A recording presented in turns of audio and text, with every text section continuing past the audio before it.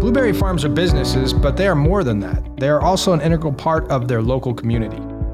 We leaned heavily on them and they were there for us. I mean, we were floored. It brought tears to my eyes how supportive people were, and they wanted to do absolutely anything they could to support their local farm. Today, we talked to Brooke Hill about her U-Pick farm in Florida and the role their family farm has played in their local community.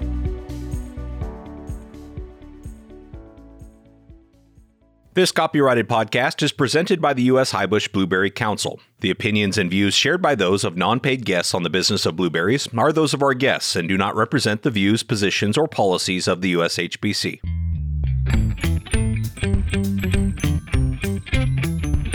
The blueberry industry is like no other. Passionate, resilient, and innovative. This podcast is your source for the latest information on the management, markets, research, and technology related to blueberry production. This is the business of blueberries. Here's your host, President of the U.S. Highbush Blueberry Council, Casey Cronquist. Well, welcome back to another episode of the Business of Blueberries, the only podcast dedicated exclusively to the blueberry industry. We are really lucky in this industry to have such a great product and a great story that customers want to engage with. Many growers are giving customers that chance to engage directly by offering U-Pick operations. As the pandemic hit in 2020, we hosted a webinar called Best Practices for U-Pick Blueberries, which was very well attended and well received. One of the panelists on the webinar is today's podcast guest, Brooke Hill of Southern Hill Farms in Claremont, Florida. Brooke farms with her in-laws who had a nursery and added 40 acres of blueberries about a decade ago. When Brooke and her husband returned to the farm, they decided to start an agritourism company focused on U-Pick. We're going to talk with her about how that's gone for Southern Hill Farms and Brooke's advice to others on who may want to get into the U-Pick business. Brooke, welcome to the Business of Blueberries. Thank you so much for having me, Casey. It's my pleasure to be here today. Well, you did a fantastic job on that webinar back in 2020 when the world stopped and we were dealing with a fair amount of the unknown and the uncertainty. And I'm excited to follow up on that and a deeper dive into kind of what it's been like running a successful U-Pick operation there in Florida. So I just thought we could start at the beginning. Maybe you could give us a background again on your business and how you got into the U-Pick business of blueberries. Absolutely. So we can start from the beginning, and I'll make it pretty brief, but my background was not in agriculture. I did not grow up in an ag family. So I was first introduced to agriculture through my now in-laws when my husband and I, when we first started dating in high school.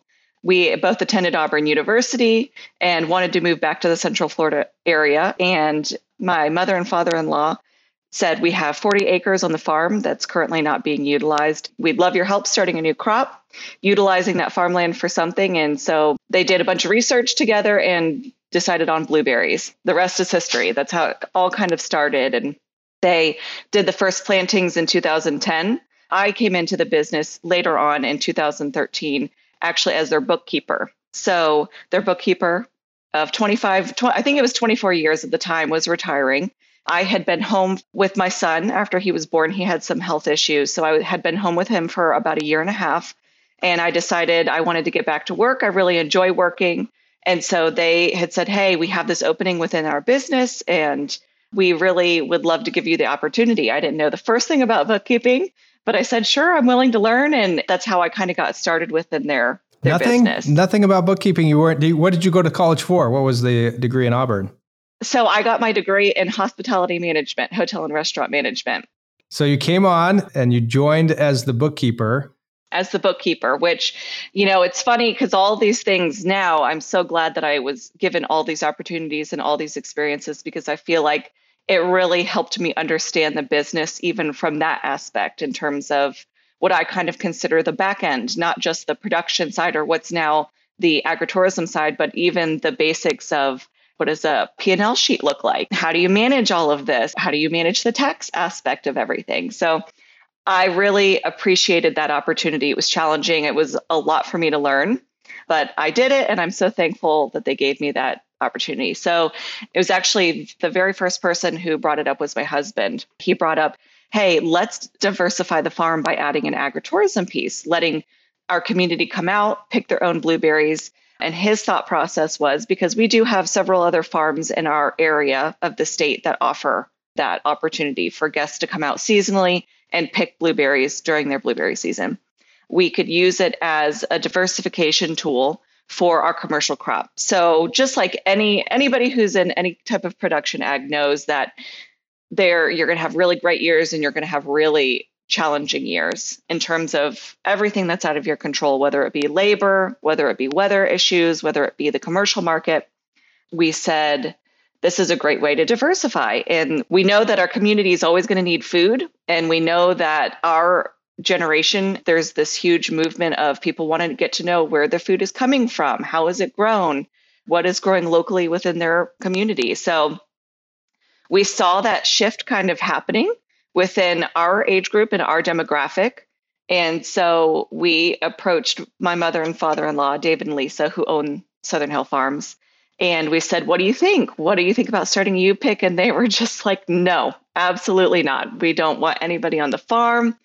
They grew up in a different generation of farming. They went through the 80s and 90s and then the 2000s. And so they faced so many challenges within those first couple decades of their career within the ag industry. And so one of the things that they were very hesitant about in terms of allowing the community to come out and be on the farm was they had faced such a different perspective in terms of opening up to the community because of everything that happened with the Lake Apopka Restoration Act, which ultimately closed the family farm that they worked on, which was owned by my mother-in-law's father. That was Long Farms.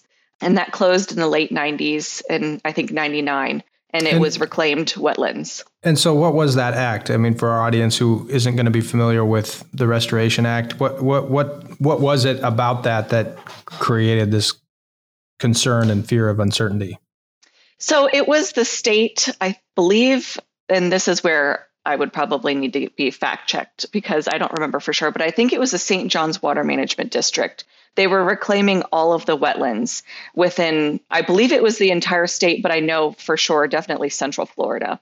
So Lake Apopka was a lake that had been dammed by the Army Corps of Engineers, I think back in the 50s. And so it created all this wonderful muckland that created thousands of acres of farmland all around the banks of the lake. And so there was not just our farm, but thousands of acres of farmland, a bunch of farmers in that community, that when all of those wetlands were reclaimed, those farms became eminent domain and the state reclaimed them.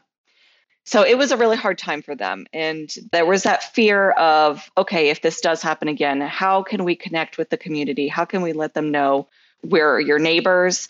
We're eating the same food that you're eating, kind of bridging that gap. Let us tell our own story. Let us be the person who's telling our own truth. Don't let that be in the hands of a third party. In that case specifically, it was the media. But yeah, how can we bridge the gap between the food and the farmers and the farmland here within their community? How can we really reach our end consumer and let them know that we are real people? We are here. We're your neighbors. Our kids go to school with your kids.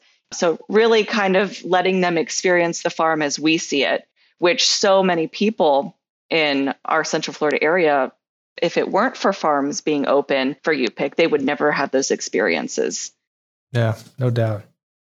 Well, this sets us up for a lot of questions from me about how things are going now. And certainly, has it become true for you in your mind that this connection's been, solidified and made with those folks that are coming? So let's talk more about that. But before we do, let's take a quick break for our crop report. The North American season, as you know, is well underway. And as we inch closer to the summer period, we're welcoming more and more of our regions into our crop report. So here, once again, is your blueberry crop report. It is time for your blueberry crop report, an update on crop conditions and markets from important blueberry growing areas. Today, you'll hear from Elizabeth Carranza in California, Ken Patterson in Florida, Brandon Wade in Georgia, and Neil Moore in North Carolina. This was recorded on May 11th, 2022. My name is Elizabeth Carranza. I am here representing the California Blueberry Commission to present the California Weekly Crop Report. This week, we shipped about 2 million pounds fresh. That's our largest volume to date this season. We expect our peak to be sometime towards the end of May, early June. We're running about a week behind our traditional schedule this season, it seems like, so far. We are expecting some warmer temperatures here in the Central Valley. I think the South Valley as well this weekend. So that may have an impact on, fruit ripening. So that might speed things along quite a bit. At this point, we are keeping our original crop estimate of 75 million pounds total volume, 65 million fresh, and 10 million processed. And that's what we've got for California's crop report this week. This is Ken Patterson, Florida blueberry grower and chairman of the North American Blueberry Council, giving you the report from Florida. So Florida is almost done for the year. There is still a small amount of volume being harvested in the south and central areas, which should wrap up by the end of this week. North of Interstate 4, some growers are completely finished or have gone to U-pick, even though there is still some machine harvesting on the later varieties. The northern region is 90% or more complete right now. The dry weather and cooler temperatures have helped keep fruit quality good throughout the year. I expect by this time next week, Florida's commercial harvest will be over for the season. The USDA is reporting that a little over 24 million pounds have been shipped so far out of Florida. And that's my crop report for this week. Brandon Wade from Alma, Georgia, plant manager for Alma Berry Farms and president of the Georgia Berry Exchange. This week kind of echoes what I said last week, which is the volume is in decline here in the Southeast in Alma. Toward the weekend, we should really hit, I guess, more of our low point before we jump into more varieties like Legacy and then getting into some of the earlier late varieties. The big varieties, Farthing, Meadowlark, Patricia, Susie Blue, a lot of those are about to have their last pick if they have not been picked already, and that would finish out the bulk of the high bush. To the west of us, it sounds like a similar story, but other than that, we've been blessed with nice temperatures and reasonably cool nights, which have, in some senses, extended our tail end of the harvest with some fruit still ripening versus normally if we had our nice warm nights and warm days that I think we would already be finished. Everything's going well, but we should see decreased volumes into the weekend. And at some point next week, the volume should begin to come back up. Hello, this is Neil Moore reporting from North Carolina with their crop report. North Carolina temperatures this past week have been kind of like a yo-yo. We've been highs around 90 until this past Sunday when our high temperatures only reached the upper 50s to around 70 today, with cool nights that have been due to a low pressure system off our coastline. This has been pouring in some cooler weather and windier temperatures into the growing region in North Carolina. Some fields continue to be irrigated and dry conditions expected till Friday when our rain chances increase through the weekend.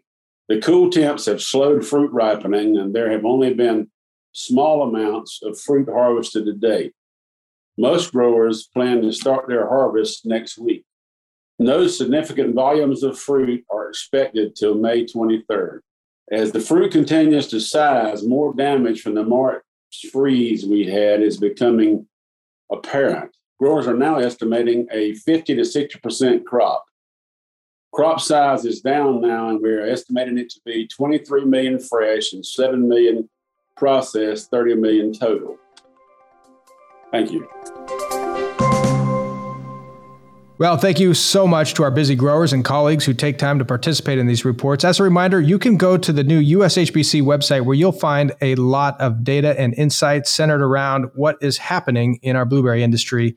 We've added a lot more features to this dashboard, including USDA shipping price and movement, retail category performance, Nielsen monthly retail sales reports, export reports, and much, much more. So make sure you check that out. Go to ushbc.org/data. Again, that's ushbc.org/data. Well, let's go back to our featured conversation here with Brooke Hill. Brooke, just talking a little bit there about the setup of what you believed was going to be a successful opportunity to invite people onto the farm and to be able to put their hand towards the opportunity of experiencing what you do. Has it worked? Absolutely. It has absolutely worked.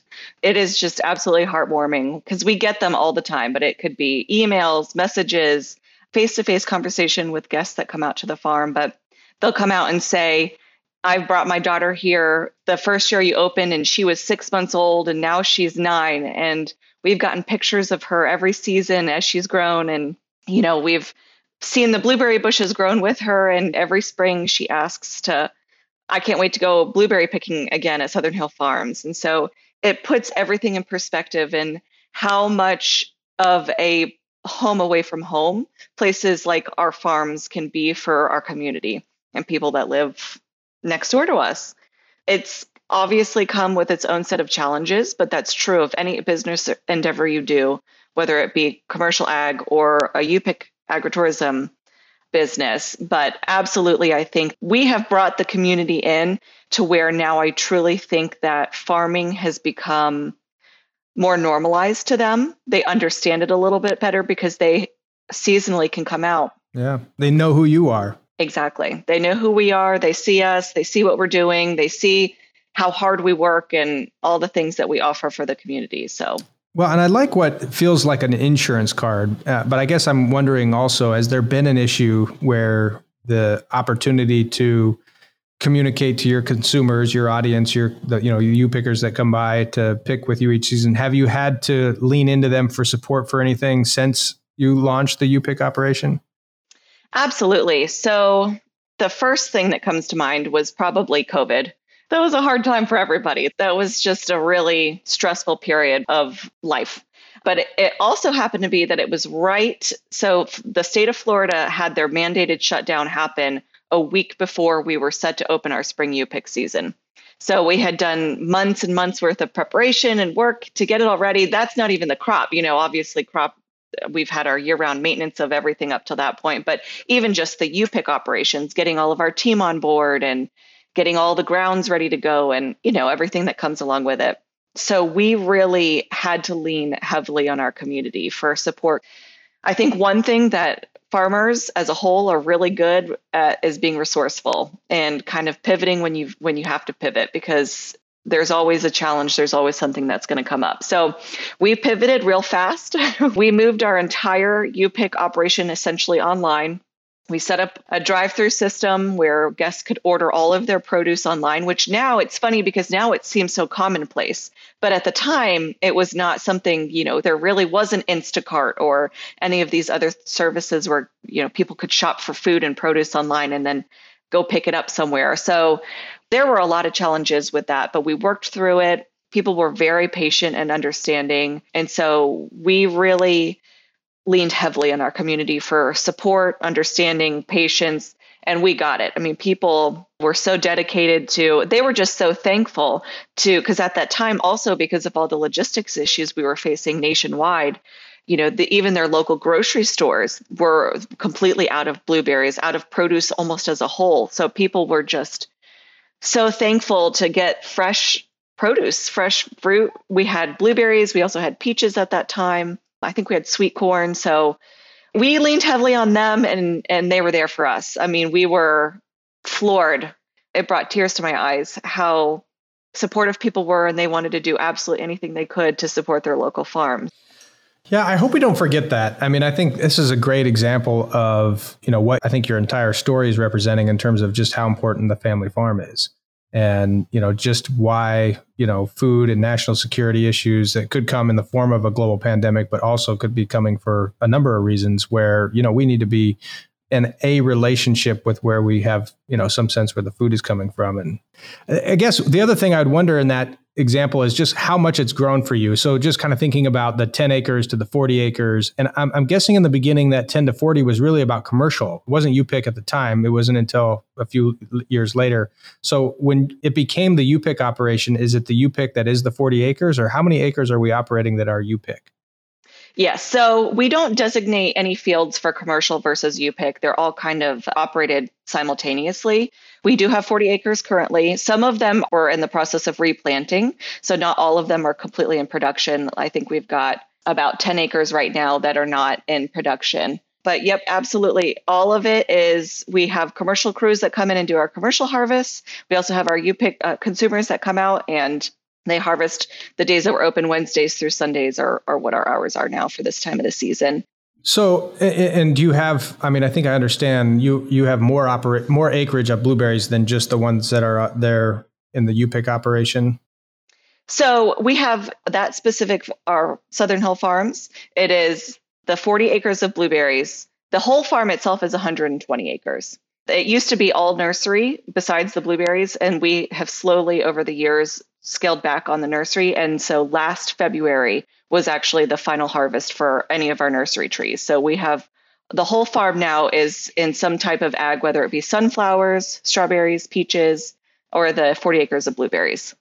Well, maybe it's okay if I ask you a little bit about the numbers? I mean, not specifically. I won't dig there too hard, but just the idea that you talked about diversification as a strategy, even in relationship to your commercial business. And I guess, could you kind of give us a sense of how that's actually worked out, the value of having that part of your portfolio, so to speak, in place? And I think big picture, you've already explained, kind of the big why, but I think also people will be listening for, the financial why. And so if you could speak a little bit to that from a U-Picker perspective. Yeah. So diversification for us was the best thing we ever did. And I think however diversification looks for you, no matter what, you can't go wrong with it. As long as it's done with intention, it's well thought out, and it makes sense for kind of what your end goal is. So we were very fortunate that I don't know that any of us foresaw that it would get to the scale that it was today when we first started the U-Pick business, but we were very open to anything. And so we kind of were learning as we went. The diversification, I feel like where we really were able to take it to the next level is where when we realized, okay, we've opened up our blueberry U-Pick to our community for 3 seasons now, and it's just grown. Each season, it grew and grew and grew way more than we ever expected or anticipated. So then we said, okay. And always the feedback is why can I only come 2 months out of the year? I want to come all year long. I want to be able to experience something throughout all the year. So that's why we ultimately said, this is what the community wants. So how can we make this make sense for our farm? So that's when we added the Fall Festival in Octobers. We started that in 2016. And then from there, it just kind of one thing led to the other. And we said, okay, this is really what our community wants. So the diversification, I think where the true value for us came in is it led the future of the farm in a completely different direction than where we thought we were headed.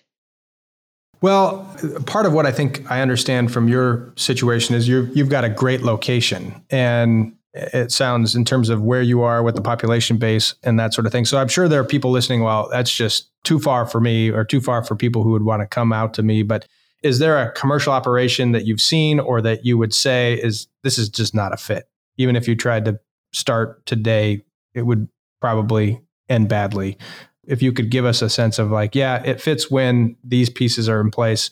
It doesn't fit when this is the circumstance. Absolutely. So I would say there's not a specific farm or any commercial operation that comes to mind, but I would say just based off of our experience with our consumers, I think what the community loves so much is the fact that it feels like a farm, that it feels like an escape from their day-to-day, from what their routine is, from what their normal surroundings are. So that's what really gives them the warm, fuzzy feeling when they come out to the farm. It's the novelty of it. It's the experience of something new. So I would think that the location would probably be the most impactful thing in terms of our guests able to get that experience. What is the overall feeling that they're going to get from coming to your piece of property and coming to your farm? Is it open and inviting, or is it in the middle of an urban area with buildings and neighborhoods, and not to say that would be something that as a challenge you couldn't overcome, it would just be a different experience. So how could you make it make sense for the people and what they're looking for?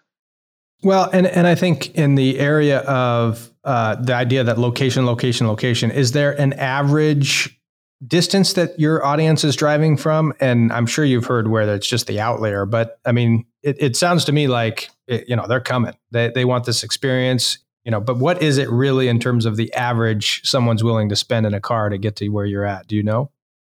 So I don't know that we know the average. I do know that the majority of people visiting us are coming from our surrounding communities. So that's Winter Garden, that's Claremont, Orlando.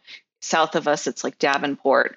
But we do have guests pretty regularly. So I would venture to say daily on the weekends that are traveling from as far south as Miami. And what's that distance? So that's about 4 hours from us. Holy cow. Wow. Yep. So they'll come up and they'll drive, they'll make the drive, they'll spend the whole day, and then they'll turn around and drive home, or sometimes they'll find areas locally to stay. But we have people from as far south as Miami, but we also have guests that come from Jacksonville area, which that's 2 hours away from us. So people are definitely willing to drive to get that experience, especially if it's something outside of what they're normally experiencing in their day to day. Wow, that is remarkable. Well, let's take a quick break here for our marketing boost. We'll be right back to this conversation in a moment. But for now, here's USHBC NABC Vice President of Marketing and Communications, Jennifer Sparks. Thanks, Casey. Let's talk about being a Grab a Boost of Blue brand ambassador and what it means for the industry and individual companies. Grab a Boost of Blue is the industry's call to action to motivate consumers to make blueberries a part of their everyday lifestyle.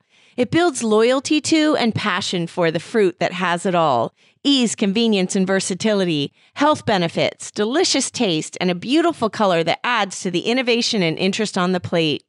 Grab a Boost of Blue is designed to complement company brand logos with a collaborative message that the more consumers see and hear will start to engage more passionately with the benefits of the fruit.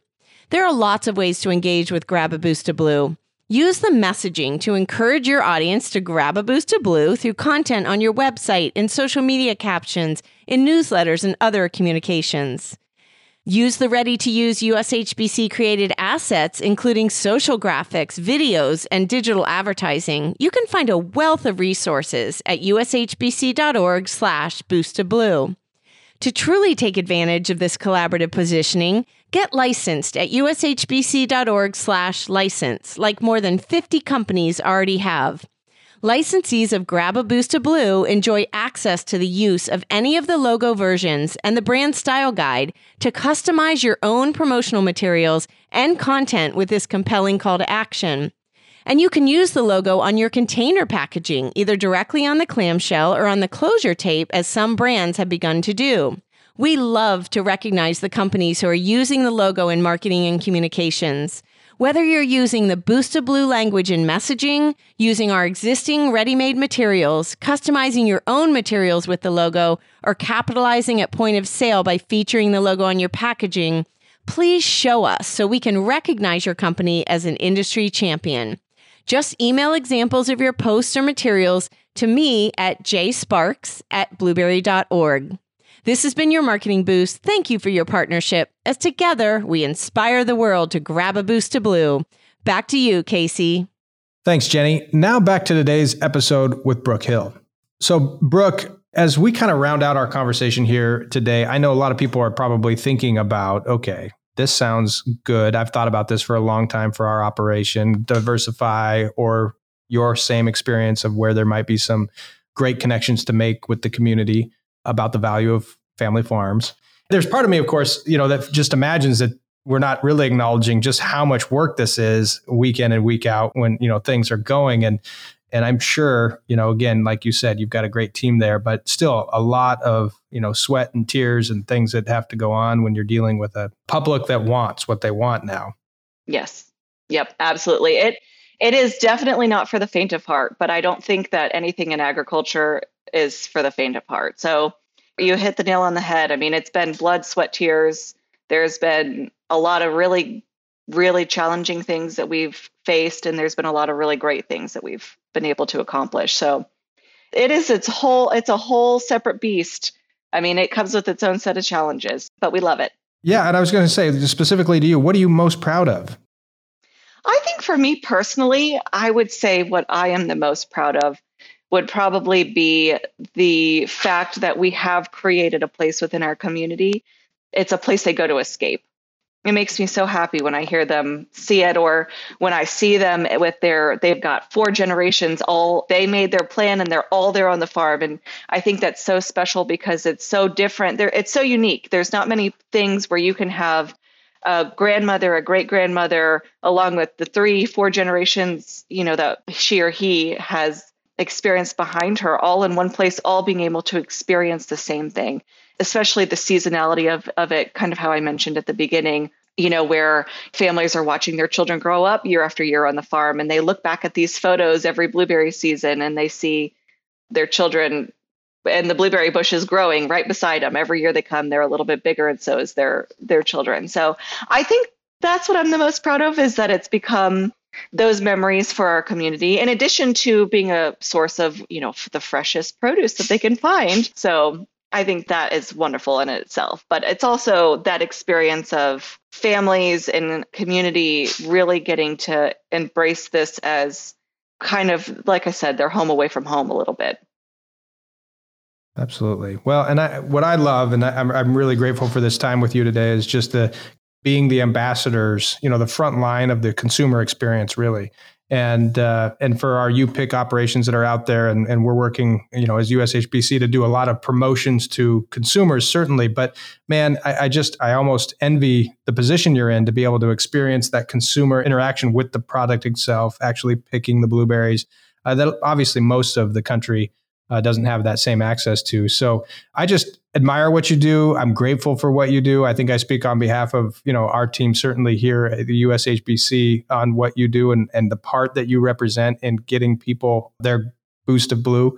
And I just think we're all inspired by that. And I think we could be doing a better job connecting with the U-Pick community, the people like yourself who are on the front lines of marketing basically the freshest opportunity to have their blueberries, but connecting that dot. So we will certainly make sure to put a lot of information about your operation in the show notes.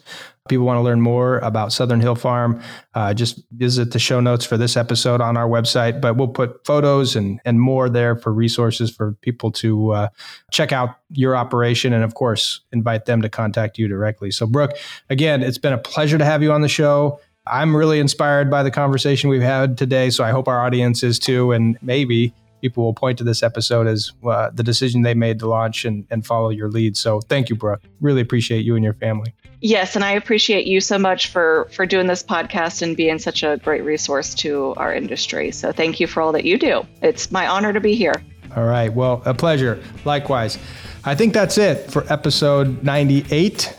If there was ever an episode where I was going to say the line I say at every episode to acknowledge what we're doing here, we will be back next week with more innovation, collaboration, and family and hard work right here on the Business of Blueberries.